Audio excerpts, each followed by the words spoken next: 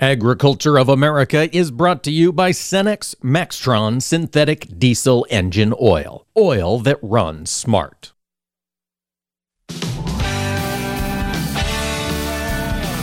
Informing America's farmers and ranchers. This is AOA, produced by the American Ag Radio Network. Now, here's your host, Mike Pearson. Hello, ladies and gentlemen. Thanks for tuning in to AOA. Today, we've got a lot coming on today's program. We're going to talk markets with Ted Seifert of Zaner Ag Hedge here in just a moment. And then in segment 2, we're going to take a look at right to repair. Not the legislation necessarily, but the private sector agreements the American Farm Bureau has been working on with Emily Buckman, the Director of Government Affairs at the American Farm Bureau Federation. And then in segment 3, we're going to talk through a new survey released earlier this week from the USDA about that product of the USA labeling that's been proposed for meat. Justin Tupper, president of the U.S. Cattlemen's Association, will join us for that group's opinion on that new survey. Before we get into all of that, however, let's take a look at the markets. Ted Seifert, Zaner Ag Hedge, joins us today. And Ted, it would appear as we're watching the trade this morning, we've got mixed trade. Nothing really seems to grab traders' attention. Yeah, absolutely, Mike. It is pretty quiet out there at the moment. And, that's maybe not a terrible thing. We had export sales this morning, which were also mixed. I'm going to say that the corn number was better than expected, even though it was a negative number. We knew we had that big cancellation from China. But unlike the week before, where we had other cancellations from smaller cancellations from smaller countries, Costa Rica, Mexico, and so on and so forth, those cancellations didn't pile on top of it. We had some sales to offset that big cancellation from China. And again, it was negative 75,000 metric tons, but again, I'm going to call that a small victory for the corn. All right. Again, it's not something to be wildly bullish about, but a small victory. And then for soybeans, you had a positive number, 115,000 metric tons for old crop. There was really nothing existent for new crop. That might be a little disappointing. That might be why the November beans are lagging behind a little bit here today. But we're still making sales and export sales in beans, even though Brazil seemingly is a much better option for most. So, yeah, that's kind of an interesting thing. And it is a little bit friendly for old crop beans. So you've got beans up just a little bit. And, wheat's a little bit stronger, too. You did see some cancellations in old crop wheat, but this is the very last couple of days of that old crop export year, marketing year for wheat. And it really is just getting moved over towards new crop. Again, because that starts June 1st, right? Really nothing to say about the wheat. The big thing that we saw, the real nice number that we saw was the soybean meal number, which was really fantastic. And Ted, that soybean meal number, the Philippines stepped in, I believe it was the Philippines earlier this week, made that purchase, 200 and some thousand tons. Who else can buy our meal? Where else do you see this growth coming on the meal side, or was this a one and done, do you think? Okay, so the interesting thing about today's 341,000 metric tons of soybean meal sold last week, that's not including the Philippine number that we saw. Oh. That Philippine number will be on the export sales report for next week. So we already know that next week's soybean meal export sales will be really good. This week, the main contributors or the main buyers was Poland, 100,000 metric tons for Poland.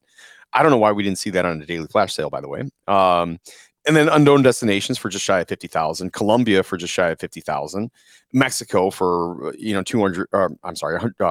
25,000 roughly. Other countries are stepping up to the plate. EU is going to be interesting. We're going to get a lot of maybe atypical customers, I think. I was going to ask, are these all Argentinian buyers that are scrambling, looking for new product? We are taking some of that Argentinian market share. Now, here's the thing. We have a window of opportunity here for our soybean meal exports because Brazil is the second largest crusher in the world, by the way. Brazil is going to, I think, benefit more than we are from the lack of Argentinian sales. One, Brazil's going to probably sell Argentina a significant amount of soybeans. Two, Brazil's going to make up for some of those soybean meal exports. But the problem for Brazil right now is that they're just fresh off their harvest, getting product to port, getting the product to the crushers and then getting the meal to port. Again, there's this window of opportunity where we can see internationals come and buy our soybean meal. So that's going to be great. I'm a little skeptical that it'll be long lasting. I'm a little skeptical that it's going to reverse the decline in crush margins that we've been seeing over the course of the last few months. Now, and that's, Ted, that's something you've been talking about here on this program. I know you've focused on it over the past year. Margins have been exceptional in the soy crushing industry since 2020. Yep. Talk to us about how much they've narrowed. What have you seen in terms of margin shrink? Yeah, so, spot crush is below the 5-year average for the first time in about 3 years. Oof. And a big part of that is soybean oil. We got really excited about soybean oil for use in biodiesel, but then came along renewable diesel, and that has really cut into the market share of biodiesel, and it's a bit of a problem going forward. Not only that, I mean, you've got prices that have been declining in meal and oil, while soybean prices, yes, they're down, but have been relatively strong, which again takes away a little bit of that, well, a lot of that big incentive for crushers to not only crush at full capacity, but all these big crush operations, expansion and new operations coming online that have been announced over the past couple of years. I think maybe a lot of these companies that haven't broken ground yet are maybe second guessing some of that. I had seen some stats that we're going to see 700 million bushels of new demand between now and the end of 2027. I don't think that's actually going to come to fruition. I maybe 350 to 400. We will see an expansion. Don't think it's as aggressive as what we originally thought. But that's okay. I mean, look, any new demand, we're going to take it, right? New demand is a good thing. And overall, yes, we do have a new paradigm with new uses, new demand for soybean oil. It just might not be the big shining crown that we had talked about before. And again, that's being reflected in crush margins. Now, I think we've overcorrected crush margins from the big, sort of record high margins that we had for a long period of time. At some point, I think we'll settle back in above that 5-year average again. We'll continue to give crushers incentive to crush at a higher level and do some expansion. It's just they're not making money hand over fist like they had. Right. Maybe it bloomed a little early. Now we got to let the industry mature. Ted, before we let you go, I love talking the cattle market, as you well know. Yeah. This is certainly an exciting time to talk about the market. June live cattle contract high this week. Additional strength today. Ted, where does it go from here? Yeah, that cold storage report coming in well below expectations. That's a really bullish thing. Domestic demand is very, very strong. And, we keep talking about, recession and people are going to change their spending habits and they're not going to pay these higher prices in beef that they're finding at their butcher's counter. That's not the case. We are buying. We are consuming beef at a high level at high prices. And when you do that in a supply situation that is maybe not as tight as originally advertised, but in a tight supply situation with weights coming down, marketing is being current, headed into the peak demand season, cash cattle just continues to be on fire. Man, you really don't see any cap to the live cattle market at the moment, unless consumers do change their spending habits. But you don't really see that on the horizon. I mean, we're all bracing for this recession that just hasn't really happened. We've seen some signs of it in certain sectors, but it hasn't been a economy-wide recession. Right. Again, the big thing being consumers have not changed their spending habits. Yes. It has not been a meat case recession, to say that. Correct. At the least. The consumers are still out there to the buying. Detriment of pork, by the way. That's a good point. They're choosing to buy the premium protein. Folks, we've been talking to Ted Seifert here this morning. He runs Zaner Ag Hedge. Ted, as always, thanks for sharing your expertise with us here on AOA. Pleasure's mine, Mike. Thanks for having me. Always a pleasure. And folks, stick around. Emily Buckman, Director of Government Affairs with American Farm Bureau Federation, will join us. We're going to talk through those recent agreements they've had on the right to repair. Stay here for more AOA. Agriculture of America is brought to you by Cenex Maxtron Synthetic Diesel Engine Oil. Oil that runs smart. Join us every Tuesday for Around the Table, brought to you by CHS, as we discuss how cooperatives support farmers and ranchers and build strong communities. Each week, we'll chat with voices from across the cooperative system. From global market access to local expertise, we'll explore how co-op ownership means you own a world of opportunities. Tune in on Tuesdays or visit cooperativeownership.com to learn more. Welcome to the 2023 Corn Sprint. Please be silent as the runners no worries. Take your time. And looks like one plant has already pulled into an early lead because it's been enhanced with Biopath, a biological fertilizer complement from the Mosaic Company. Wait, and the early favorite has crossed the finish line. Get the most out of your fertilizer investment. Don't forget to add Biopath to your early season application. Talk to your retailer about Mosaic Biologicals today or visit cornsprint.com. Our connections make powerful things happen, uniting individuals and communities. We are Rotary. We are people of action. And together, we turn great ideas into reality by accessing our networks, our experience, and the best of ourselves to make a difference. Around the world, Rotary brings leaders together to build new friendships and to solve problems. Like in Austria, where generations work side by side to build sustainable housing and community centers. In India, volunteers run a mobile blood bank to help provide a steady blood supply for their local community. And in Taiwan, people are working hard to get vulnerable citizens the support and services they need. With over 1 million members, we know what people can do when they come together. Take action with us. Find out more at rotary.org/action. What do Mick Jagger, Barbara Walters, and Star Jones all have in common? They've all suffered from something called heart valve disease. Heart valve disease affects 11 million Americans, and if left untreated, can lead to death.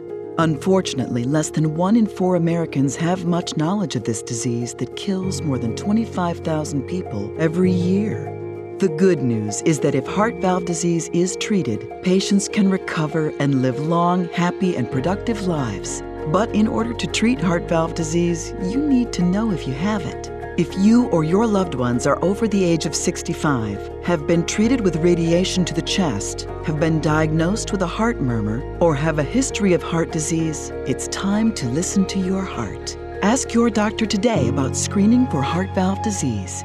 A message brought to you by Heart Valve Voice US. For more information about the symptoms and treatment for valve disease, go to heartvalvevoice-us.org. Agriculture of America is brought to you by Cenex Premium Diesel, fueled by innovation, powered to perform.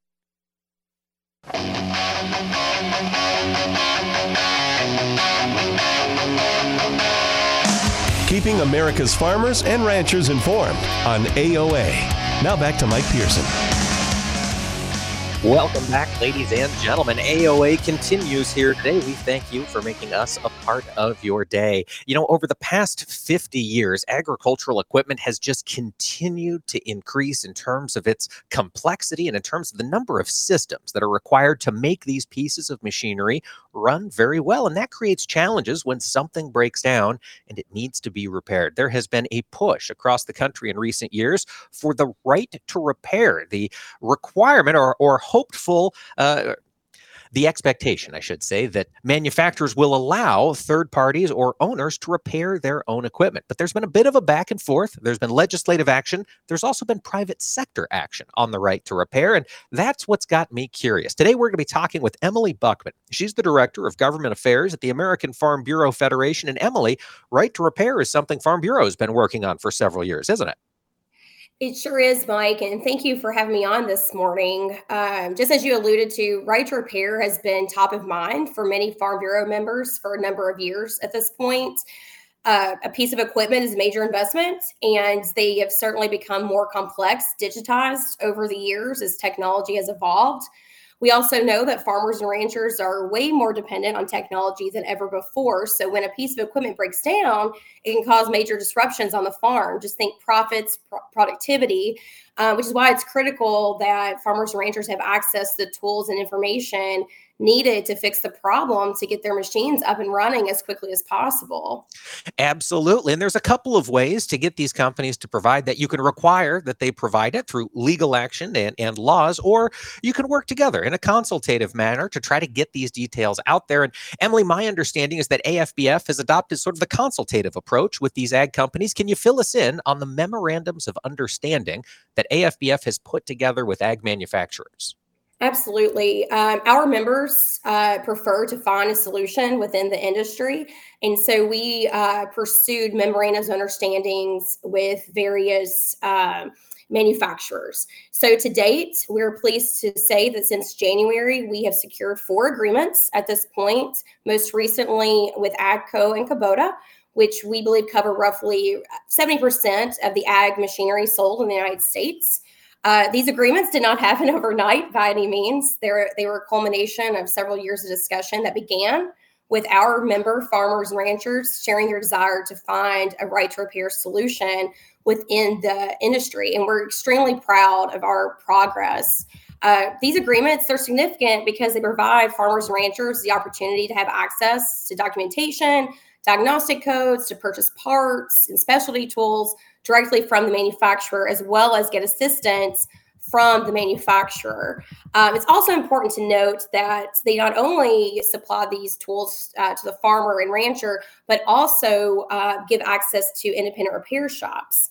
We've heard from a number of members that dealerships were consolidating and folks are having to drive a little further than they used to. So independent repair shops can play a vital role in making sure that farmers and ranchers can repair their equipment in a timely manner and get it back up so that they're able to get back to their daily business. So, Emily, let's talk a little bit about the requirements here for the manufacturers under these MOUs. You mentioned diagnostic tools. You've got some records that are going to be available.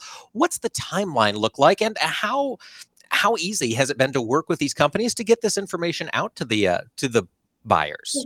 Sure. Well, each MOU is specific to the manufacturer. They're all roughly 6 pages long, and they became effective as soon as they were signed. So I'll pivot to the AGCO and Kubota MOUs that were signed last week. So they became effective last week. And a part of these agreements is that we, American Farm Bureau, and the manufacturers have decided that we will come to the table multiple times a year to discuss, share information, discuss what our members have been, the benefits our members have seen from it, discuss concerns that they have. We could even, talk through technology that's evolved and reflect that in the MOU. So it's an iterative process, if you will, where we have the opportunity to take a look, see what's working, see what's not, and then update them accordingly. Well, that'll be good. So it's going to be a process. I'm glad you used that word iterative, the way we're going to try it once, see what works, iterate again, try it again. That's kind of how these things go. But of course, whenever we're asking for something new from a manufacturer, we're offering a trade-off, we've got to give something up. Emily, what is American Farm Bureau giving up, I guess, in this instance, if anything, here to secure these MOUs?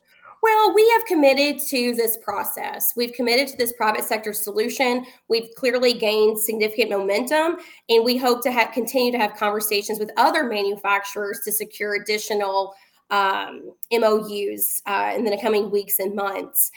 This is something that we feel strongly about. We think that it's the best way to serve our farmers and ranchers to get them a quicker solution to problems that arise in their day-to-day activities. We hope to see more come along the way, but we're really excited that we've got 4 already on the books. 4 on the books. You mentioned this is, these are equipment manufacturers, a lot of tractor manufacturers. But Emily, is American Farm Bureau willing to look in other aspects of ag engineering, whether it's planter design or small line machinery? Would you be willing to pursue an MOU on any aspect of ag equipment? I certainly think we would be open to it. Again, we have consulted with our membership this entire process, and we will continue to seek their feedback so that they can tell us what they want, what they need, what they'd like to see more of. It's Farm Bureau, and we take our direction from our members across the country. We've got farm bureaus, state farm bureaus in all 50 states, as well as one in Puerto Rico. So we rely on our members to direct us and tell us what they would like for us to do. And they like to see that private solution. But Emily, when we're doing a private solution like this, oftentimes it does bump into legalities. In this case, I'm thinking recently there's been some stories about emissions changing on equipment, folks bypassing emissions now that they've got some tools to use on the farm. Will we have to write some laws to maybe address what right to repair unleashes down the line?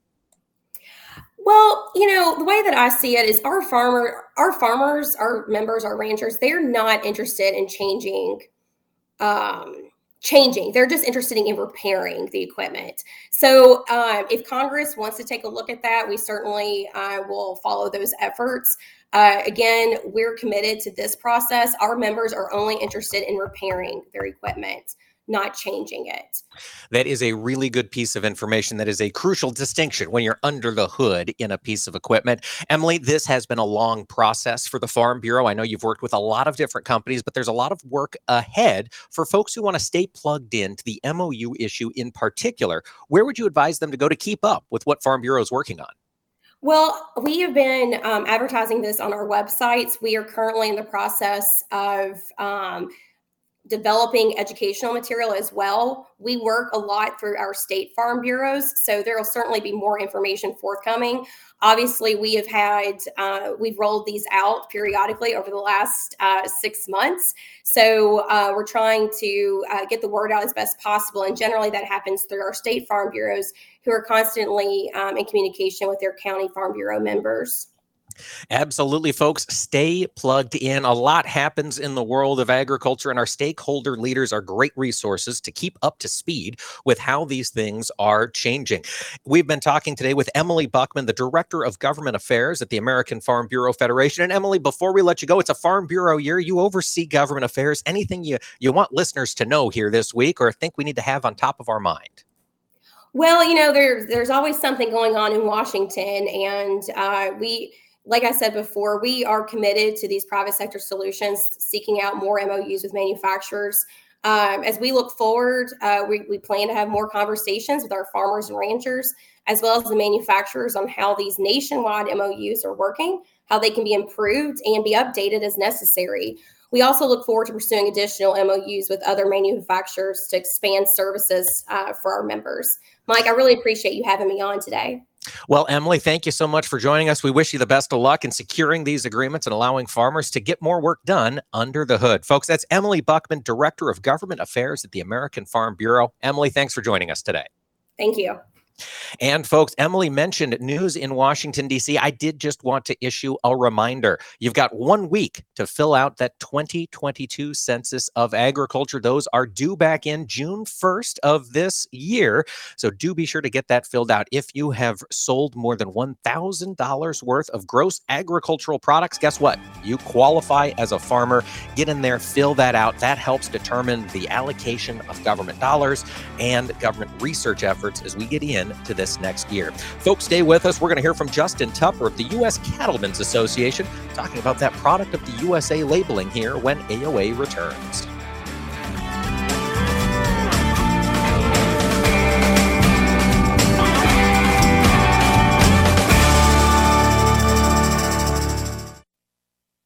Agriculture of America is brought to you by Cenex Premium Diesel, fueled by innovation, powered to perform. In today's troubled world, our USA Armed Forces stand ready to protect you, your family, and our American way of life. When veterans return to civilian life, they deserve your recognition and support. You can help put vets to work by donating your car, truck, or van to Patriotic Hearts. Your donation will directly support programs to help vets find jobs or even start their own business. Donate today for fast, free pickup of your vehicle, running or not. Operators are standing by to answer questions about making a tax-deductible vehicle donation. Find out how you can make a difference in the life of a United States veteran. Call 800-209-6416 for 24-hour response. Call 800-209-6416. 800-209-6416. That's 800-209-6416. You're listening to AOA for the American Ag Network. I'm Richard Risvet with this market update. Wheat has turned around from yesterday and is trading positive this morning. Soybeans are also seeing some strength today. Corn, however, is hovering right around that unchanged to slightly weaker. Now, the Corn Belt is still forecast to be dry over the next 10 days or so, but there are some chances for light rains and temps should remain above normal. Today's focus in both corn and wheat will be the export sales report, which will need to take into account last week's sales cancellation of 10.7 million bushels of corn by China, but this may already be priced in. Wheat's export sales report, however, is not expected to show too much activity on the trade wire as Russia picks up most of the export business. However, we'll just have to keep our eye on that today. The situation in the Black Sea hasn't improved, and Russia is still refusing to allow ships into Ukraine's largest port, and no ships have moved out of the other two ports for the past 6 days. Russia's wheat crop is now estimated at 86 million metric tons, which is up from the previous estimate of 84. Potential exports have gone from 42 million metric tons to 44. Palm oil futures may increase significantly in the second half of this year due to the El Nino weather event we are moving into. Rains in areas of Argentina are slowing planting progress, but the rains are helping with soil moisture, which should improve the outlook for upcoming wheat and barley crops. And the front month crush margins keep getting tighter for processors, and it doesn't help that Brazil is shipping Argentina soybeans for them to crush to keep plants open. And according to the U.S. Department of Energy, ethanol weekly stocks fell by 5%, while analysts were expecting slightly less. And negotiators worked past midnight last night seeking to reach a debt deal on the debt ceiling talks. The current debt ceiling is set at $31.4 trillion, although actual current U.S. debt is currently estimated to be $31.8 trillion. Now, there is no reason to have a default, but that is the threat hanging over the talks. You're listening to AOA for the American Ag Network. I'm Richard Ristvet. 54. So basically, it's too late to start saving for retirement, right? Not right. Starting to save, even in your 50s, can really make a difference. Well, right now, saving seems hard to wrap my head around. Plus, with the way this year's been going... Hey, listen, it's okay. You still got this. Just go to aceyourretirement.org. It's an online tool from AARP that can help you get your retirement savings on track no matter your age. It's free and only takes about 3 minutes. I like 3 minutes. Yeah, at aceyourretirement.org, you'll chat with Avo, the friendly digital retirement coach. Just answer a few questions and you'll get a personalized plan and tips to help boost your retirement savings. Tips that are easy to understand and tailored to your lifestyle. I like that too. Plus, it's sponsored by AARP, so you know they got your back. Just head to aceyourretirement.org and make your plan to start saving for retirement. Thanks. That's aceyourretirement.org. A message from AARP and the Ad Council. Agriculture of America is brought to you by Cenex Maxtron Synthetic Diesel Engine Oil. Oil that runs smart.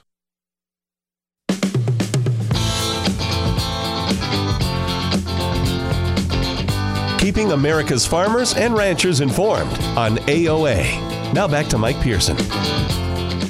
Welcome back, ladies and gentlemen. AOA continues today. We're turning our focus now to the cattle industry. We've seen a push to modernize the product of the USA label.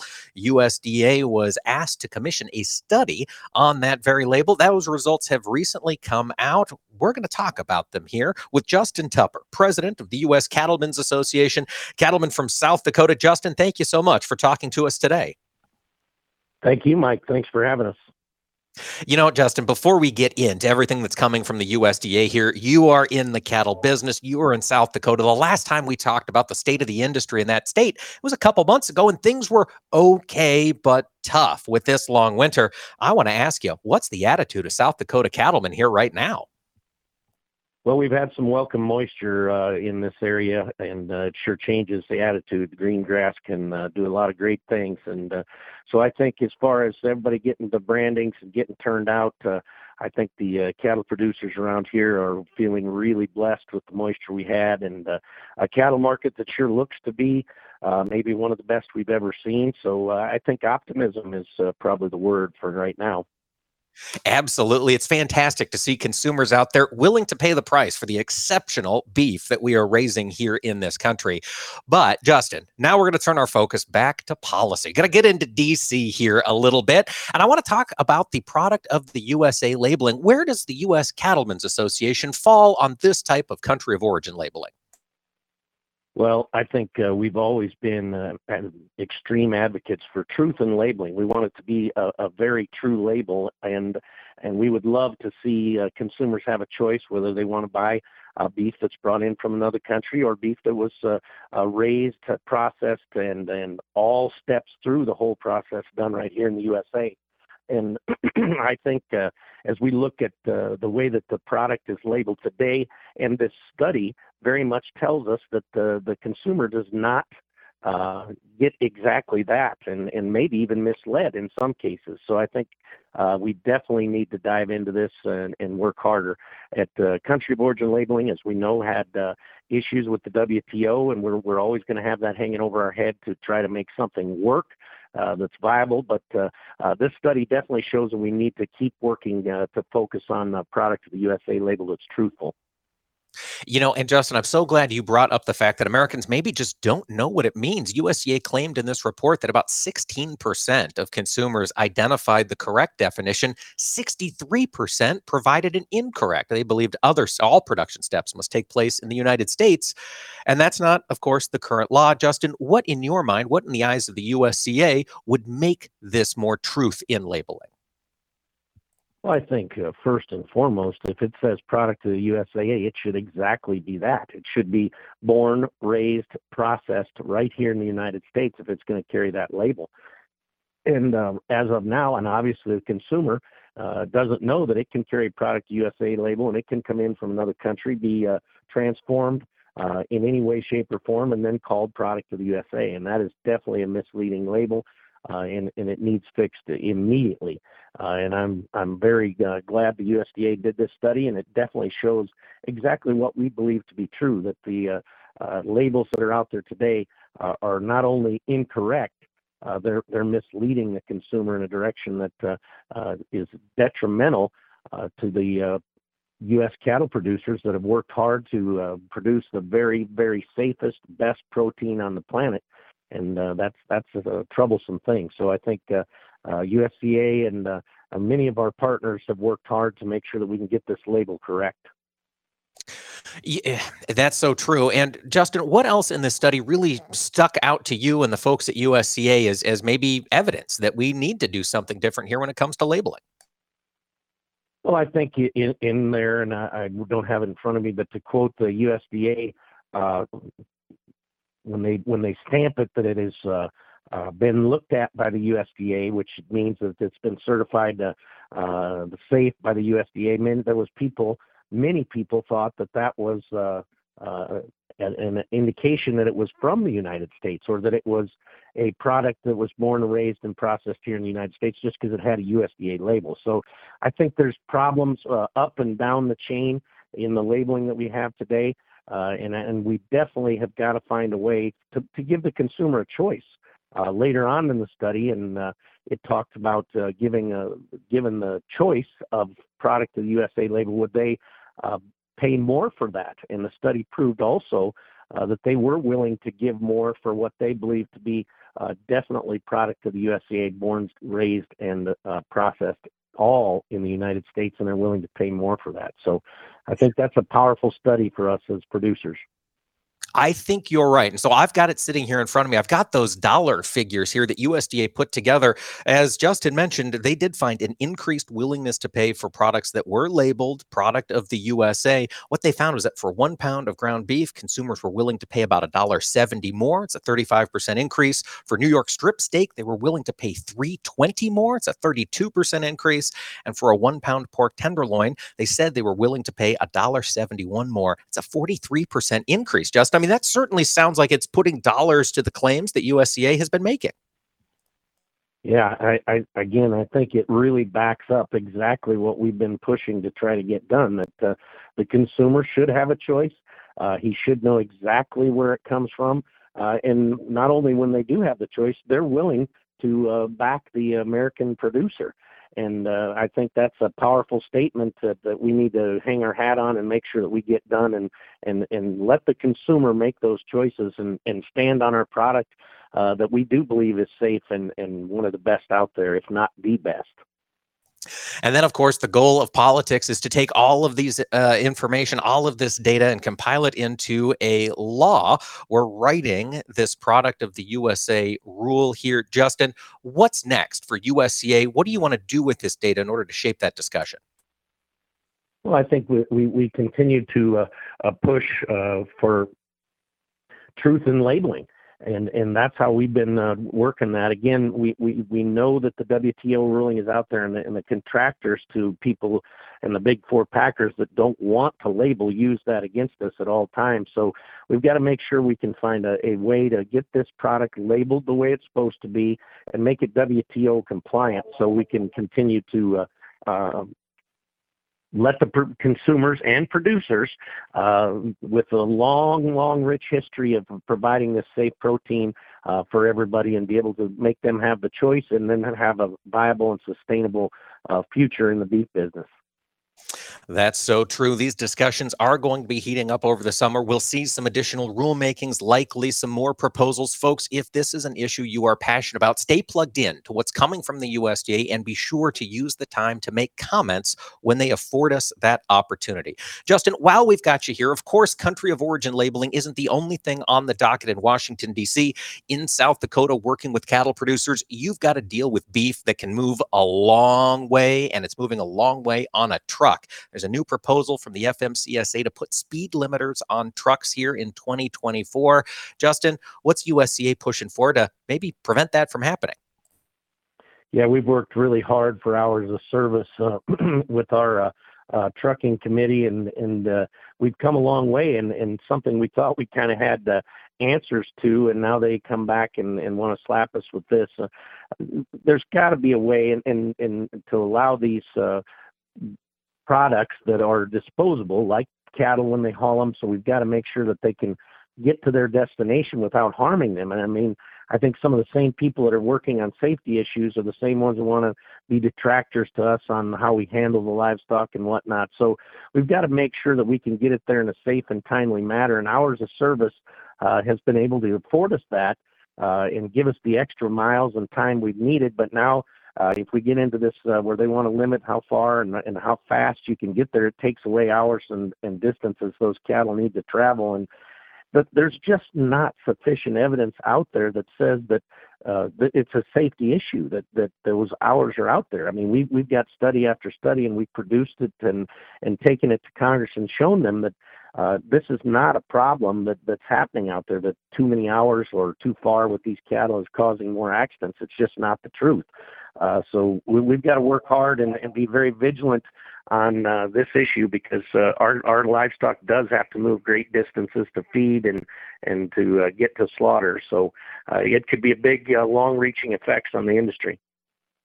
Yeah, absolutely. It can, folks. Right now in Congress, there is the DRIVE Act, Deregulating Restrictions on Interstate Vehicles and 18-Wheelers Act. This would effectively preempt the issuance of that speed limiter. I believe USCA has supported that. Justin, before we let you go, any other thoughts on your mind here as we enter the summer with some optimism at the back for cattle feeders here? What are you excited for? You know, I think it is an exciting time in our industry. We're seeing some of the best prices we've ever seen. We're also seeing some of the highest input costs we've ever seen. So we've got to stay the same, stay the course. What you said earlier is so true. When we have these issues, it does matter. When you call into USDA and we have an opportunity to get our voice heard, we got to make sure we are going to do it, because nobody's going to do it for us. We've got to stand up and do it. So I think as we look into the summer and we're looking at better cattle prices, we can't be complacent. We've got to stay on top of the game and make sure that our industry stays viable. And that's about getting involved and making sure your voice is heard. So I think that was a powerful statement you said earlier, Mike. Get involved. Keep that voice heard. Folks, those are words of wisdom from Justin Tupper, president of the U.S. Cattlemen's Association. Learn more at uscattlemen.org. Justin, thank you so much for joining us here today. Thank you, Mike. And folks, stay with us. We'll have more AOA coming up here in just a moment.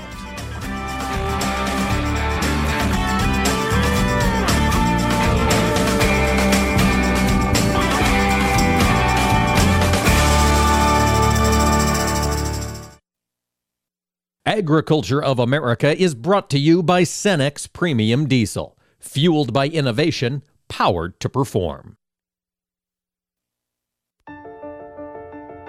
You are not your diagnosis. A medical chart is not your identity. And vision loss does not define you. Your drive shows who you are. And you are not alone. Because we are driven too. To be a beacon of strength.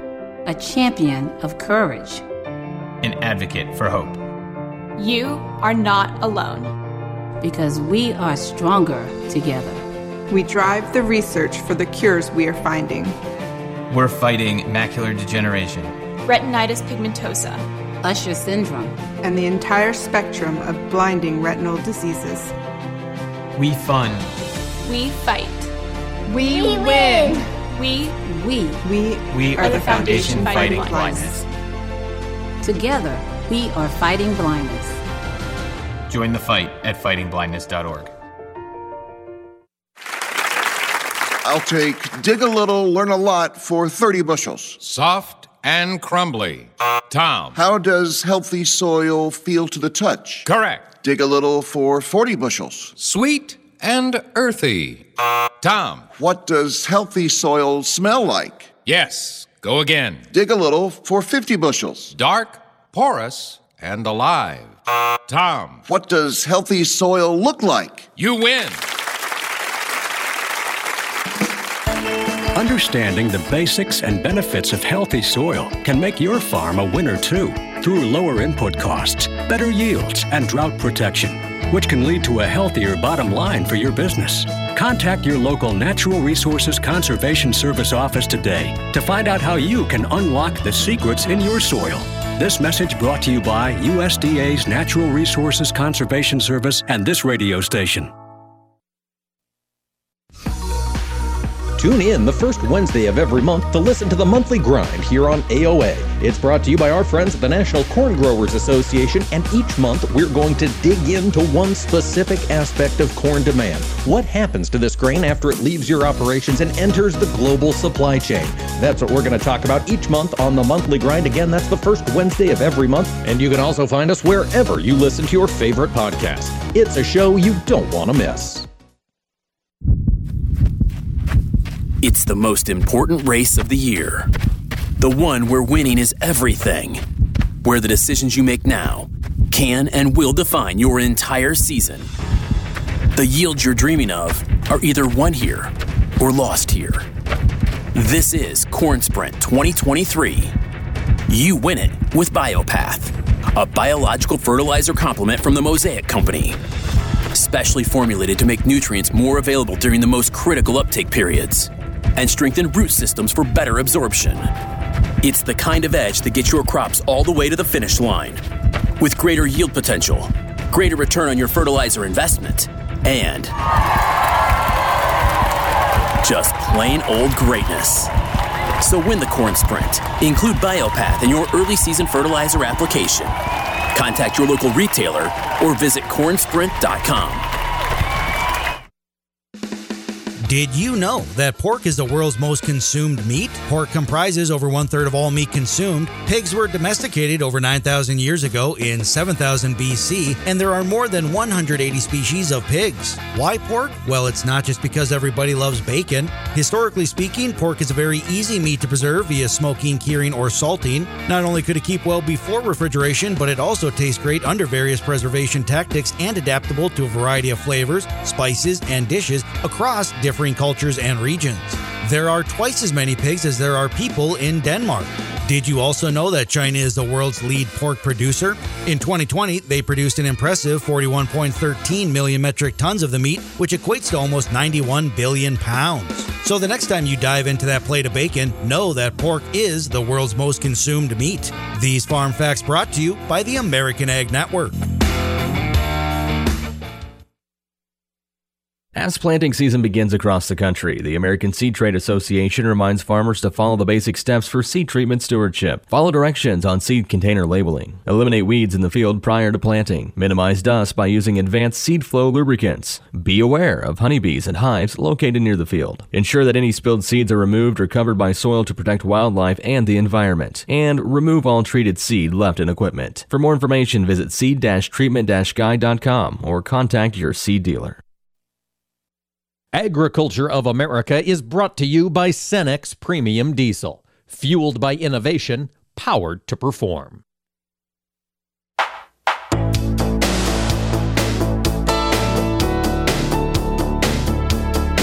Keeping America's farmers and ranchers informed on AOA. Now back to Mike Pearson.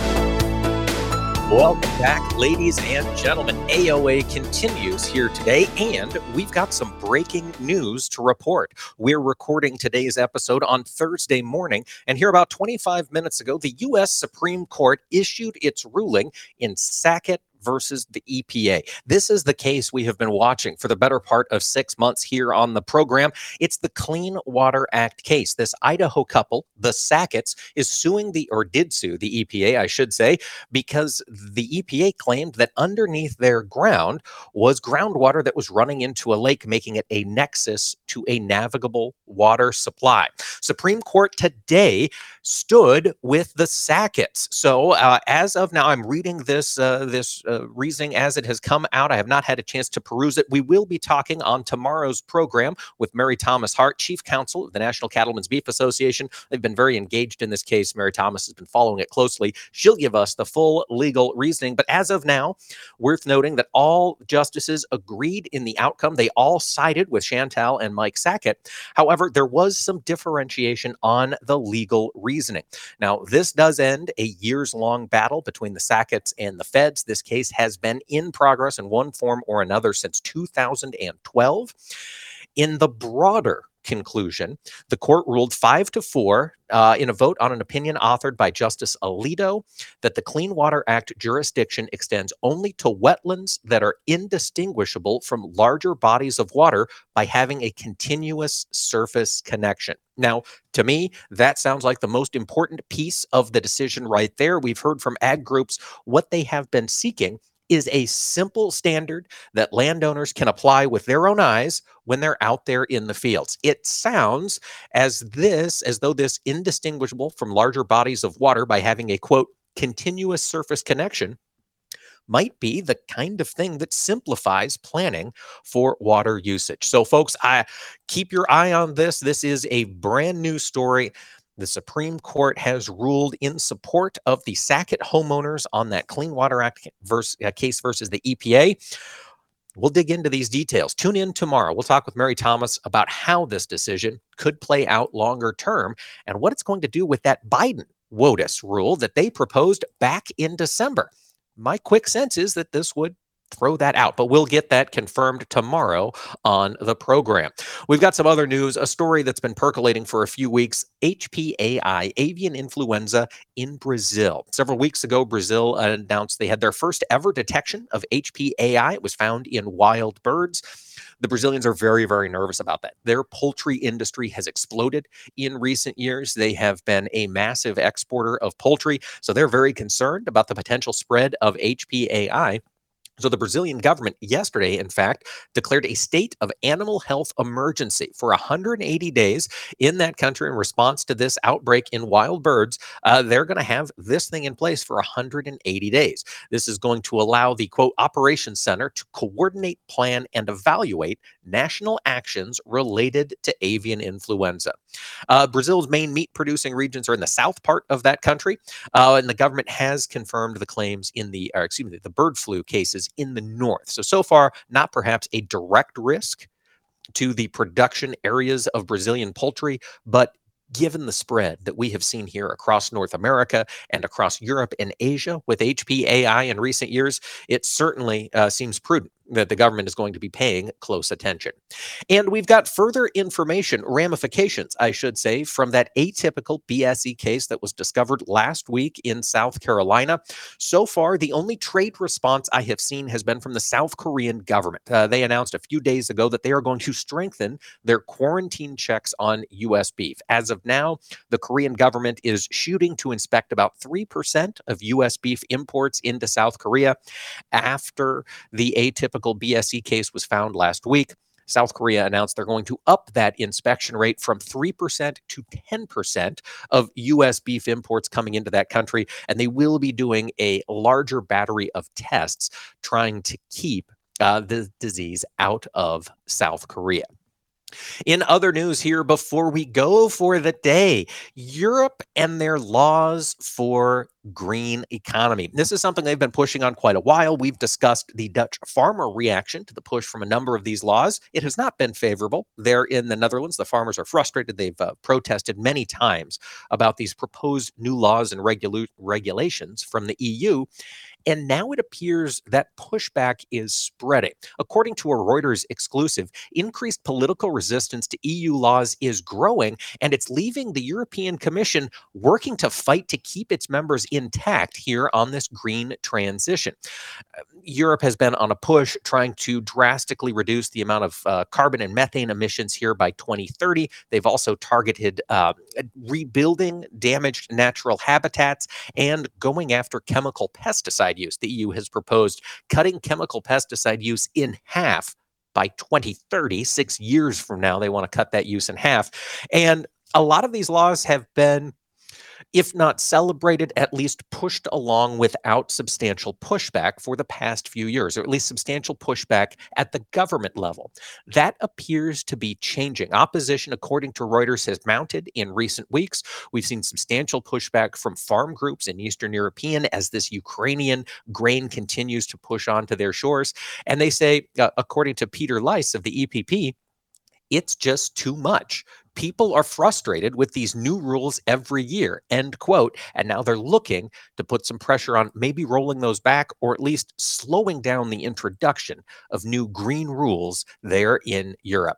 And finally, one quick look down south of the equator in Argentina. It is getting to be crunch time down there for those late planted crops. Their soybean crop already pretty much DOA, but the Argentinian growers in the heart of the Pampas region need rain in the next few days. That drought continues to intensify, and Cecilia Condi, the chief crop analyst at the Buenos Aires Grain Exchange, says that if rain does not materialize here in the next few days, that agency will be lowering its expected production in both wheat and corn here in Argentina over the next couple of weeks. Folks, thanks for listening to AOA. Tune in tomorrow. We'll dig in deep on that Sackett decision from the Supreme Court with Mary Thomas Hart, the National Cattlemen's Beef Association. Have a great day, everybody. Stay safe. We'll see you tomorrow for more AOA.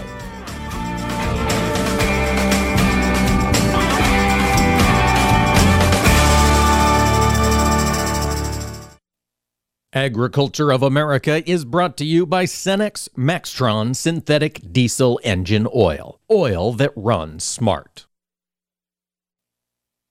Get on board. The water is open. It's time to go boating and fishing and leave stress in our wake. Feel the wind as we ride and a fish on the line. Reel in our first catch and feel the sun at our backs. It's get out on the water season. It's time to get on board. Find out where to get on board near you. Visit Take Me Fishing and Discover Boating to learn more. And please recreate responsibly. Get on board. Get on board. Over 2.8 million Americans have served in our military since 9/11. Many have returned home with devastating injuries and few resources for them and their families. This is news correspondent Bob Woodruff. I sustained a life-threatening injury while reporting from Iraq in 2006. The military had my back that day, and they have each other's while serving. It's time we had theirs. Please join us as part of the Got Your Six initiative. To learn more, go to gotyoursix.org using the number 6. As an organ donor, your story doesn't have to end. The good in you can live on. In fact, you could save up to 8 lives with your gifts. Your heart could keep beating. Your kidneys could keep filtering. And your intestines could keep on digesting for others. And that's not all. You can improve the lives of 50 more people as an eye and tissue donor, restoring sight and health. And you're not just helping out the person receiving the transplant. You're touching whole families with your life-saving gift. Register in minutes. Just go to organdonor.gov. You'll be happy you did. And just maybe, someone else will be happy too. Sign up today. Go to organdonor.gov. It saves lives. U.S. Department of Health and Human Services, Health Resources and Services Administration.